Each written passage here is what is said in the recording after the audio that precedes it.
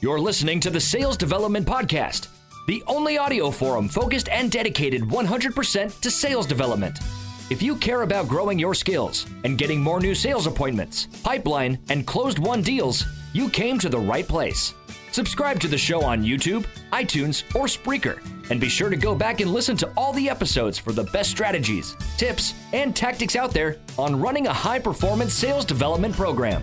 And now, your host, founder and CEO of Tenbound at tenbound.com, David Delaney.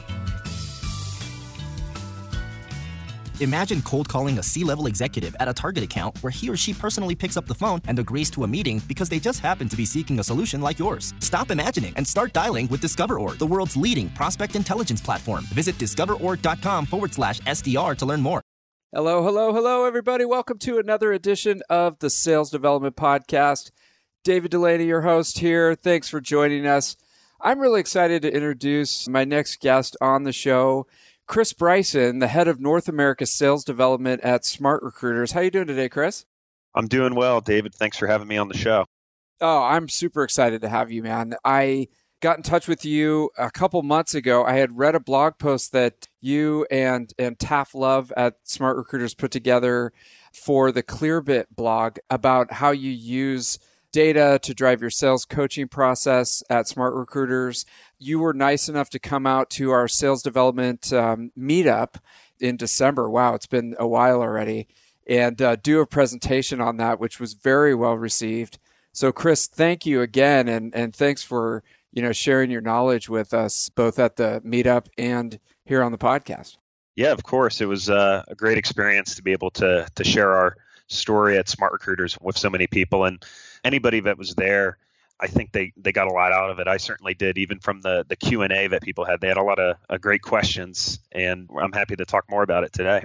Yeah, definitely. Let's dive into it. Just first, if folks weren't able to make it out to the meetup and they haven't met you, tell us a bit about your background. It's pretty interesting of going from finance to sales development. Tell us a bit about how you got into sales development leadership. Yeah, so it's quite a path, right? Not a lot of people come from finance over to an SDR job, but for me, it was really the best decision that I made. So my background was originally at an investment bank, one of the oldest ones in the world, actually the oldest one in the United States. Then I went from there into asset management, where I got to work really closely with folks that were essentially relationship managers for some really high net worth family offices and clients. So they were essentially the sales folks, and my job was kind of to crunch the numbers. And that's where I first got my itch to get into sales, combined with the fact that finance is a little bit behind in technology still, despite its importance to our economy. So that kind of got me looking at a lot of the startups that we were actually investing in, and it kind of snowballed from there. I actually first looked at a company called PandaDoc, which is an e-signature company, because we were having such a hard time getting signatures from clients. So in the finance industry. So I reached out to them. That's when I first synced up with Taff Love out here in San Francisco. And I don't know if he was smart or foolish at the time to bring me on with no experience, but he did. And we started the first outbound sales development program there. Things went pretty well, and I was lucky enough to be an account executive there. And then by the time it was time to leave, I had been in sales operations and also running the sales development function there. But I left to come to Smart Recruiters, which is a really exciting company to be a part of, because we're helping people find jobs all around the world, right? It's the system of record for anybody that's in HR or recruiting. And again, I got to work with Taff Love, who's a great guy. And if you can get him on the show, you absolutely should. But anyway, the role that I walked into here was that of a frontline sales manager. So I'm sure you can imagine, what that's like when you're first doing that, especially with a brand new team. And definitely. Yeah. So we talked about this during the presentation as well, and how that led us to data-driven sales management. So before I kind of dive into that story, do you have any questions about the background or what you've heard so far, David? No, it's interesting because it's kind of like Bill Belichick. He takes a group of people with him as he go. Well, he doesn't move around much, but he's got sort of this orbit. Hopefully not. Yeah, I know, right?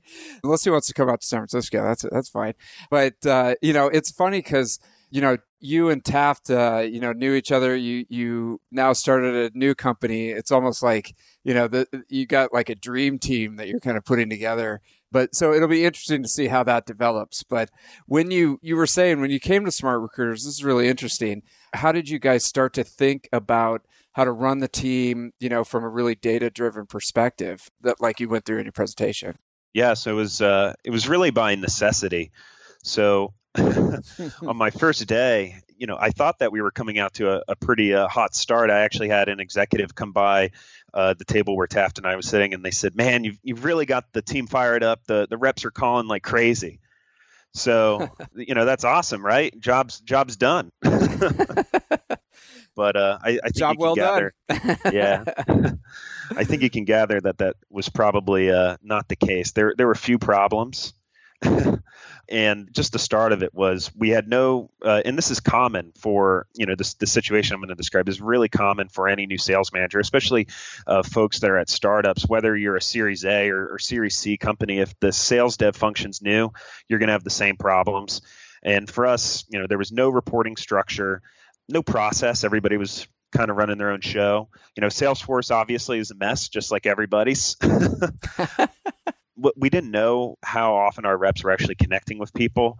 And, to cap it off, calling like crazy was really just 120 calls a week across a team of 4 reps. Wow. Okay. So that's something that you could do in like a day if you're cranked up. So yeah. So where do you start? Where do you start when you come into something like that?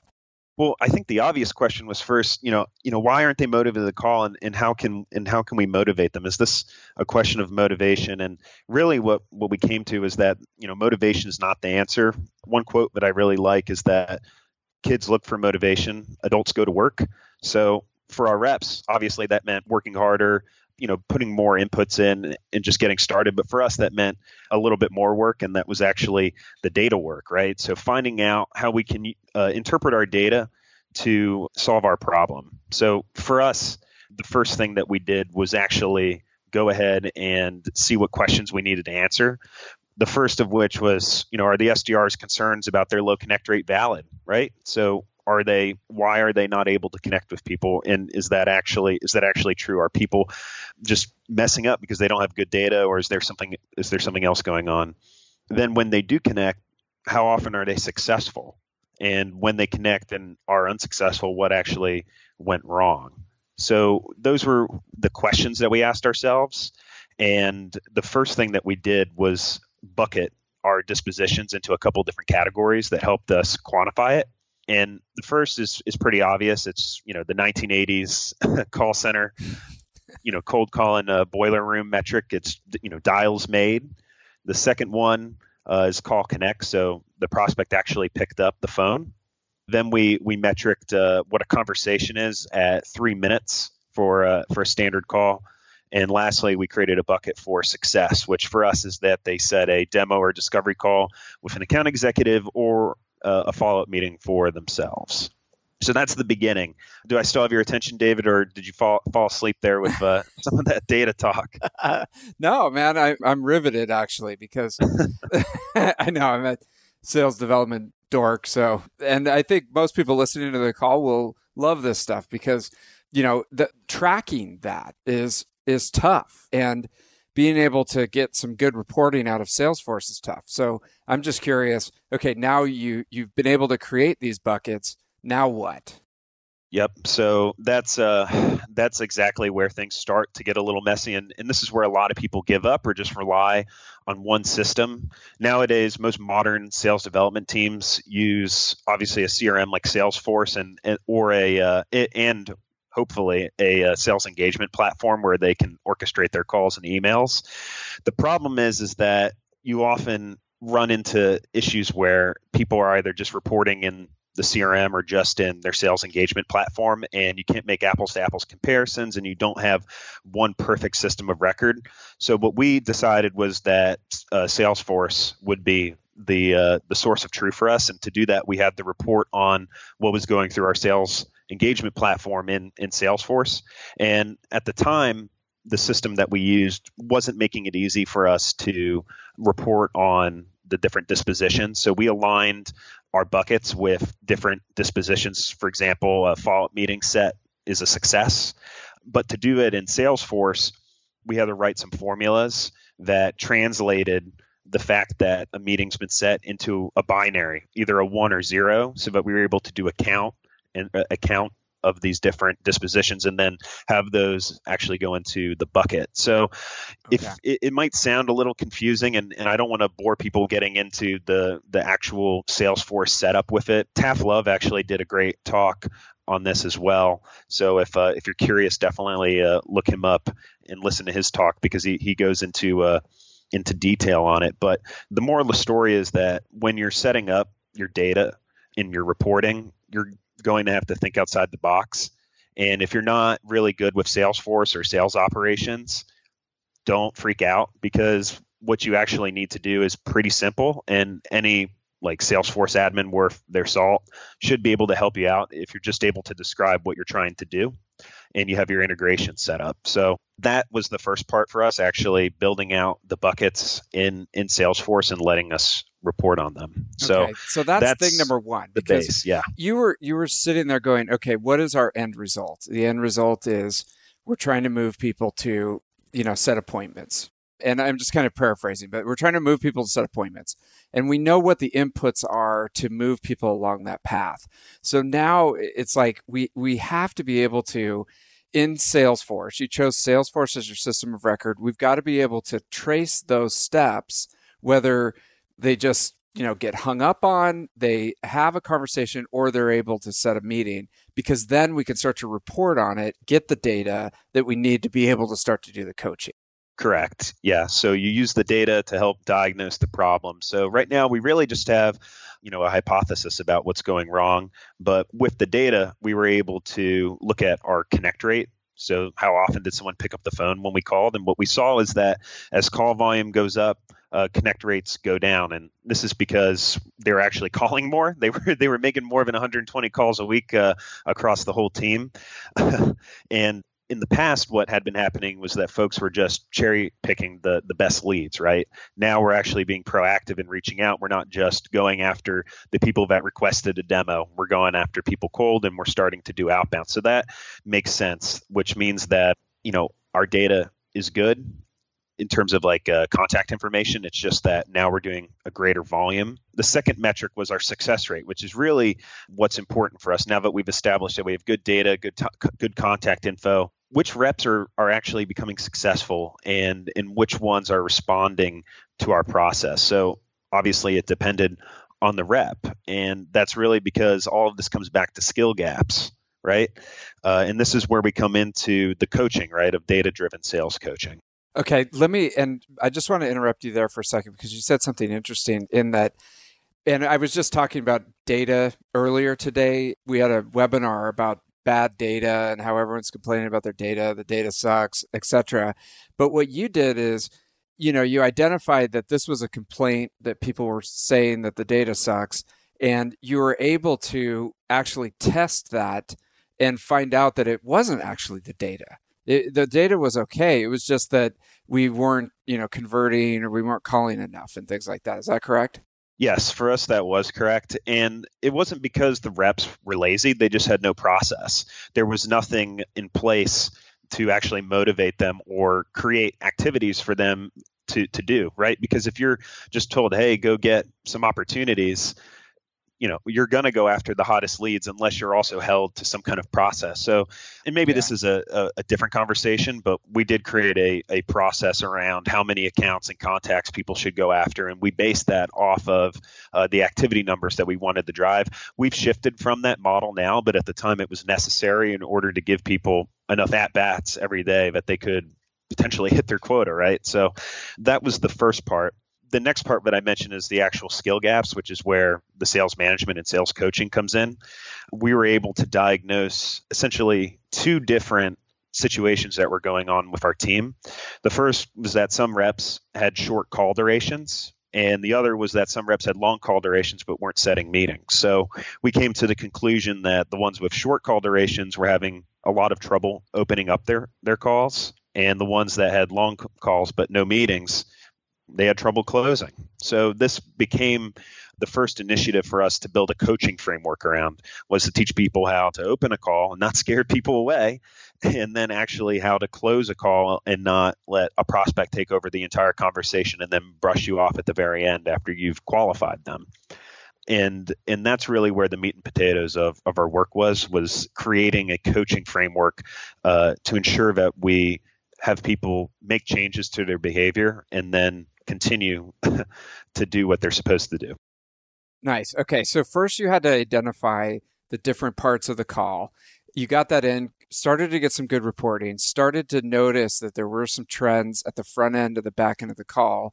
And then you were like, okay, let's really focus in on those areas to begin our coaching. And then what did it look like for creating the coaching, the playbook, if you will, to start to do that? Did you have to write scripts and do trainings, live trainings, stuff like that? How did you create that?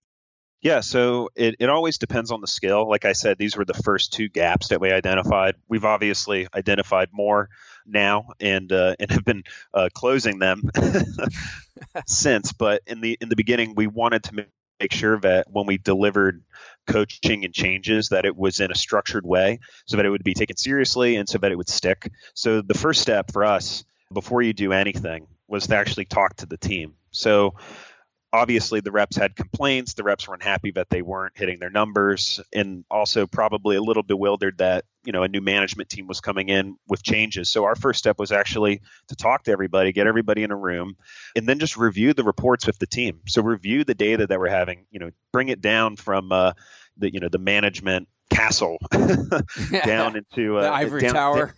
Down to the people that are doing the hard work, and just show them the same things that we were seeing. And this is really where you're just selling to your team, right? You're helping them understand what's going on and bringing them, onto the same page as you. So for us, that was really the come to Jesus moment where it was like, okay, here's what's going on. Here's what's wrong. Okay. Yes. Like it's not just, make believe. The numbers can't lie. And this is something we have to fix. And the last part, for us in this particular meeting, and this wasn't to scare anybody, it was to set our philosophy for, how we're going to run as a team and why this coaching framework is important and why we're going to go through it, was that a spot on the team is earned through results, hard work, and also following the process. So the process is how you go about prospecting and setting meetings and doing your job, but also making sure that you're involving yourself in the training and being receptive to coaching so that you can grow as a sales professional. So that was the first part, was to talk to the team. How many more meetings could you set if your team made 3 times more calls per day and connected directly to decision makers? How much bigger would your pipeline be if you booked 20% more meetings this month? Don't wonder. Check out DiscoverOrg at discoverorg.com/SDR for personalized demo. Okay, and then I want you to keep going, but just one quick question is, how did you transfer the information on the new process to the team? I mean, I'm envisioning, did you give them like a checklist that say this is the 5 things that you have to do to prospect any account, or how did you impart that information to the team? Yep. So we created a lot of documentation for this. One tool that we implemented was Guru while we were in our first 2 months or 3 months at the company. So with that, we were able to create an order of operations for the various different tasks that an SDR needs to complete every day. I think one thing that we're pretty fanatical about is documenting our processes. So our SDRs are fanatical prospectors, and the managers are fanatical documenters and Nice. People that build process. So that's what we use to do that. Okay. And then it makes it very easy when you already have a documented process for how we're rolling out training when you actually do it. So for us, the way that we do that is to host a presentation where we have a manager conduct formal training. They always set an agenda at the beginning about how the training is going to flow, set a time limit, and then ask people to hold Q&A for the end. And we'll often have somebody take notes as well and ask that everybody writes down their questions so that the ones that they ask are really important. Generally, what we found is that if you require people to write down their questions before they ask them, they're good ones, and they're not questions that if you just think about for 15 seconds, you can figure out the answer to on your own. That is a great tip. That is a great tip. Yeah, you'd be surprised what happens if you just think before you speak, right? I love it. I love it. Okay, so you give them this very structured training process. Now, let's go back to how you implemented it. So thing number one was get everybody in the room, get buy-in, make sure everyone's on the same page. They're feeling good about it. They can air out, any concerns that they have. What was the next step on that? Was to actually go ahead and host that structured presentation where we delivered the new skill or tactic to the team, or just rather it could also be a coaching session, but it's always with that strong agenda and firm rollout. So what we'll do is actually go through that, explain why it's important, explain the skill, and then finish with the Q&A where a lot of really good learning happens because people have great questions. So that's the next step, is to go through the Q&A, make sure that people understand it and that nobody's confused. And we always finish with assigning homework. So this is how we really make it stick. And it's not silly homework like answering a multiple choice quiz or even writing up a response. It's all through action. So we have a tool for sales coaching called Exec Vision, which allows us to listen in on calls and provide feedback. And that's what we use for a lot of our sales skills. So we might say, hey, today, we're going to cover how to open up a cold call, and we'll go through that whole process. And the homework will be to submit two to three calls where you really nail the new skill on the opener for the call. And for them to have that count, it has to have comments on the call. It has to be dissected properly. So the tool allows you to kind of highlight like game tape. They need to do all of that. And lastly, they need to complete a scorecard, which is something that we built through doing multiples of these trainings, which aligns to the different parts of an SDR call. So the opener, qualification, et cetera. That way, every rep knows exactly how well they did on a specific call because they've gone through a training session, they've completed homework, and they understand the scorecard component. So that's the last part. And then finally, actually, after homework's submitted, the manager will always review the results with the rep during their one-on-one and answer any other questions for them. And then we'll recycle the trainings when they need to be. And the way that we determine when to do that is by looking at the data. Right. So you're going back to those initial reports that you put up and seeing if there has been any uptick. Can you drill down to the rep level, or does it have to be across the whole team? Yeah, we can drill down to the rep level. We look at exactly what's going on with specific people on the team. We have an idea of where each person should be. So when we see an anomaly, we can dig in deeper and actually listen to the calls and provide feedback on the fly. And generally that helps correct most things. But if we start noticing a trend across the entire team, that's when we need to do a new training session or refresh one that might have not stuck before.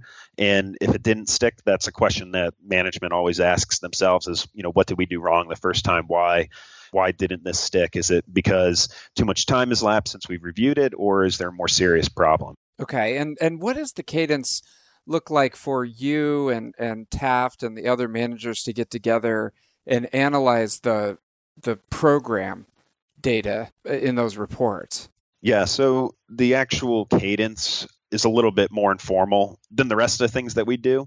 At the highest level with Taft, that might be quarterly when I meet with him, but I meet with our SDR manager, Mike Shimanek, on a weekly basis. And that's where we're able to dig into the reports. He does a great job putting together a weekly report as well that's submitted to myself and Taft just on the high level items. So we can dig in deeper on that, but we'll talk about what he's seeing. There's not always a need to dig into the report and look at the numbers if you just remember them, right? I trust our manager to be telling me what's going on. But if there is an issue, that's when we'll bring it up and dig into it. So I meet with the frontline SDR manager on a weekly basis, and specific to reviewing data and trends with Taft, who's our director. That'll be maybe on a 2-month to quarterly basis to look at overall trends to make sure that we're going in the right direction. Myself, I look at it, bi-monthly to monthly in terms of the data all in aggregate. Gotcha. All right. So you're looking for the bigger picture trends.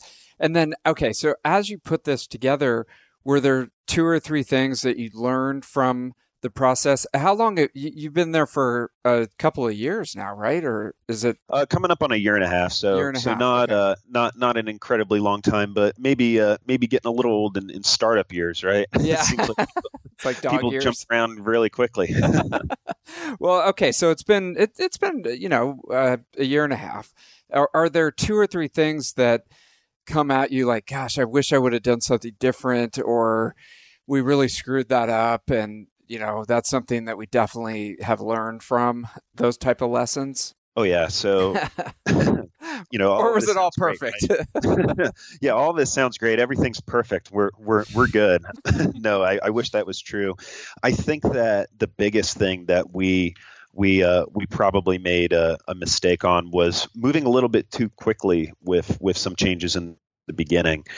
I still think that the changes that we moved quickly on were the right changes to make, but frankly, it can just kind of mess with the psyche of your team, especially if you're a new management team coming in. Now, if I did it again, I would spend a lot more time, even though things are in your eyes breaking everywhere, just observing and not trying to play firefighter in the first 1 to 2 months, because you're going to have time to fix things. And if you're at a good company, your leadership should tolerate that and allow you to take time learning, which ours did, but we got a little bit overzealous with it. And the result was, making one change and then having to backpedal a little on it and then slightly pivot it. Whereas if we had just observed a little bit longer, we might have been able to make a fix without having to edit it along the way. Yeah.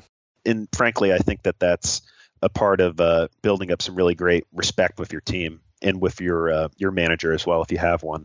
Yeah, it's kind of, you walk in, you go, oh my God, that's broken, that's broken, that's broken, that's broken. And you want to just like fix it all on the first day. But it sounds like, especially to your point, if you've got that supportive executive management and they know what they're doing, they'll give you a little bit of breathing room there to figure out what's going on before you make big changes. Yeah, and frankly, when I started, I told myself I wasn't going to make any big changes right away because I know that it can cause problems and you're not always right. And I told myself, hey, I'm just going to fight these little fires, and I would hold back even more if I was to do it again. Nice. Anything else that you can think of that you would have done differently if you had to do it all over again? Yeah, so this is related to that. I really hit the ground running with hiring in my first month. In fact, I actually did an interview for the company informally before I actually started working there on my first day. Wow. When I was fun employed, just for the little bit of a gap, I said, sure, I'll come in and meet with somebody. So yeah, really hit the ground running, but we kept hiring. And one thing I think I could have done better was continue to build up a backlog of pipeline, right? So, via SDR with candidates. So I thought I was doing a good job. I thought that I had a lot of people that I could still reach out to, but when we started to scale and get interviews stacked up, boy, I really wish that I had done even more. So fortunately, our tool that Smart Recruiters itself helps with that, but I would encourage any SDR manager that gets approached by an SDR, and you will, because it's hot right now, right? Everybody wants to get into it, to take them seriously and give somebody a shot, even just to network with you and take their information and stay in touch and stay proactive. Don't rely on people coming to you. Always make sure you're keeping tabs on people that you think are going to be great, or even have the potential to be molded into great salespeople, in your network, and keep them warm. Yeah, I've heard that old saying, your network is your net worth. It's Yep, like it's who you know is huge. And how do you keep in touch with people? Does Smart Recruiters offer something where you can kind of create a list of the people that you've always wanted to work with? Do you keep it in a spreadsheet? Do you connect with them on LinkedIn? Like, how do you do that? Yeah. So imagine from the tech standpoint, Smart Recruiters is the system of record for recruiting in HR. So it's like Salesforce for if you're a recruiter, right? So Gotcha. we have without getting into too much detail, we have a lot of ability to make it easy for you to do that and for a company to orchestrate that at a high level. But as an individual, what you can do, absolutely leverage LinkedIn, right? If you're not doing that, come on, that's table stakes. I don't even want to count that as a step. The step that I really think if you're an SDR leader that you can take to stay in touch with people is to go to events, get out there and meet people face to face. I'm a little bit biased because I like the stuff, but I also think that the best talent goes to those things because they're hungry to learn, and maybe they're not afraid of being extroverted, which is a great skill if you're an SDR that's going to be interrupting people's days, right? I think that helps you meet better people and build your network. But I would also encourage folks to look at alternative means. So if you're just going to events, obviously you're only going to see people that are in your local network. Make sure that you extend out to other ones and connect with other SDR leaders in other cities and tap into their network, get to know the people that they know, find out what top talent they've had before that have maybe been promoted, and connect with those people and see if they have friends that need a job or trying to relocate, because you never know what's going to happen with people's lives or where they're going to go. Yep, I love those. That's great advice. There's a lot of we're very blessed here in the Bay Area to have events. There's a bunch in the spring. There's obviously the meetup, where you gave your presentation. There's the MSP Sales Development Network that gets together. There's a ton of different ways. So get out there and then stay organized, whether it's using Smart Recruiters or LinkedIn or a spreadsheet or something like that. Stay organized so that you can keep that pipeline full. Because like you said, as the head of sales development, you're almost an SDR for people. You got to get the people constantly. So that's great. So Chris, what's coming up for you on the horizon? Anything exciting with Smart Recruiters or your team or Chris? Yeah, so there's a lot of exciting things coming up. We're closing out our fiscal year, which is exciting, and obviously I can't talk about the details of that, but it's great for our team. We're continuing to scale up our enterprise sales org, so we're hiring more enterprise account executives, which align directly to the folks on my team. We prospect into 1,000 plus person companies, and half the team's dedicated to folks that are in the 5,000 plus segment, so really big companies, and that's the plan, right? That's what we need to continue to execute on. We've done well building pipeline over the last year in that segment, but we need to continue to accelerate it, and we're doing some pretty interesting new things, I think, to break it out from the noise in that segment as well, beyond just actually calling people and having great conversations. So very exciting on that front. Nice. We'll be continuing to innovate internally. So one of the things that's really important for us to continue to build out is essentially an assembly line for sales development here at Smart Recruiters. We want to make sure that our salespeople are selling and not doing a bunch of wrench work all day. And I'm actually happy to talk about that if you've got any specific questions on the assembly line. Yeah, I mean, there's a couple things I want to hear more about. I know we're kind of coming up on the hour, but I want to hear more about your outside of the box ideas that you're putting together. If you can share one or two of those, and then also tell me more about this assembly line.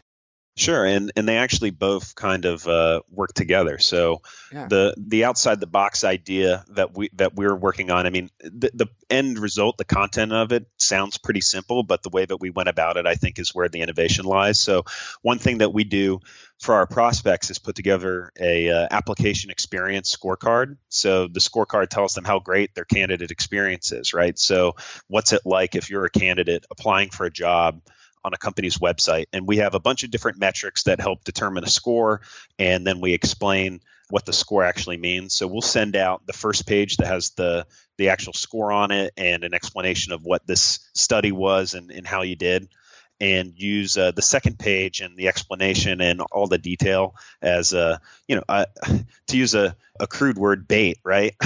to take the meeting. But the way the way that we created it's actually pretty interesting. We have a research team in Spokane, Washington, that does a lot of different things for the sales development team. One of which are helping us with these innovative projects. So we actually had 2 interns apply for, I don't know, maybe like 1,000 something different jobs across different sites and complete scoring for all of these different items. And then we had one of our really bright members of the research team create a Google Sheets app that was able to process those into a score and automatically create a templated response, right, based off of how they did, pull in different copy into a Word, into a Google Doc, and then automatically create a PDF when an SDR requests one. So it is customized, but it's not something that's been done completely manually. And it's something that's really let us break through the noise and also provide a lot of value to people who are going to be our future customers. So we're using data intelligently there again. And Nice. That's really been exciting for us. And we're always looking for other things just like that. Yeah, I mean, I think anybody on the call, if you can think outside of, I'll just, send a bunch of emails and make a bunch of phone calls and try to improve on that. I mean, just what is it that is the main problem that you're trying to solve for your potential buyers? And is there some kind of report or, some research or something that can add value to their lives that is not necessarily, an immediate call to action, but something that you can follow up on, right? And it sounds like you guys have really nailed something valuable that you can then follow up on. Absolutely. And it really helps set the tone for your sales cycle as one that's ROI oriented, because hopefully the content that you're delivering is related to ROI. And here's, what we're going to do for you. And if you're selling to the enterprise, that puts you in a great position to write the RFP for the customer, Yeah. which hopefully only you can win. So it's a great approach to take. It's not as easy as sending out 1 million emails saying, "Hey, can you point me in the right direction?" But it really works if you're selling, a high ASP product. Yeah, exactly. And you've got your research team that you can rely on, which a lot of people don't, but you can come up, like, think outside the box. I know it's a cliche, but you don't have to have all the resources and everything all worked out. You can do it yourself. You just got to be creative. So, Exactly. yeah. Everybody. Yeah. Go ahead. Yeah, I was going to say, everybody, talks about how much they want their sellers to focus on selling, but they don't invest on decentralizing the SDR role, right? So taking out the parts that don't have anything to do with selling. Yeah, and that's actually a good segue. I didn't mean to cut you off.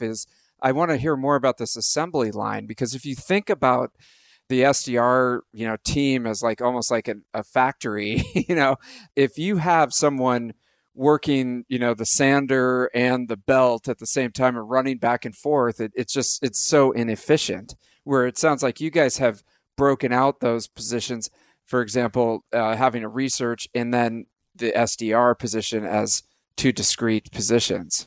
Exactly. If you're doing everything, something's going to give, and more likely than not, it's going to be something critical if you have somebody doing everything. So what we've done is take away the activities that are most likely to be neglected. So hopefully everybody that we've hired and interviewed wants to actually do selling stuff. So talking to customers and writing email responses from prospect replies. So that's table stakes for us. But things like gathering, technographic data, or finding out what kind of applicant tracking system a client or prospect uses, or importing contact information into the CRM. I mean, even though tools make it really easy to do that now, you just click a button and import a contact. That's still a super low value activity that we can train a contractor to do and have them prepare accounts that SDRs are requesting enrichment for. So for us, we have the SDRs own their book of business and really determine strategically which accounts they want to pursue with their account executive, request that we get the account ready. So that's something that SDRs traditionally were responsible for in a lot of orgs, was making sure the data's in there, making sure that an account's prospecting ready we've taken that away and given that to a research team to bring all of those insights, contact information, and anything else that we can come up with onto the account before the SDR even touches it for the first time, other than deciding that that's an account that they're going to pursue. Okay, so they can be a little bit more strategic about it.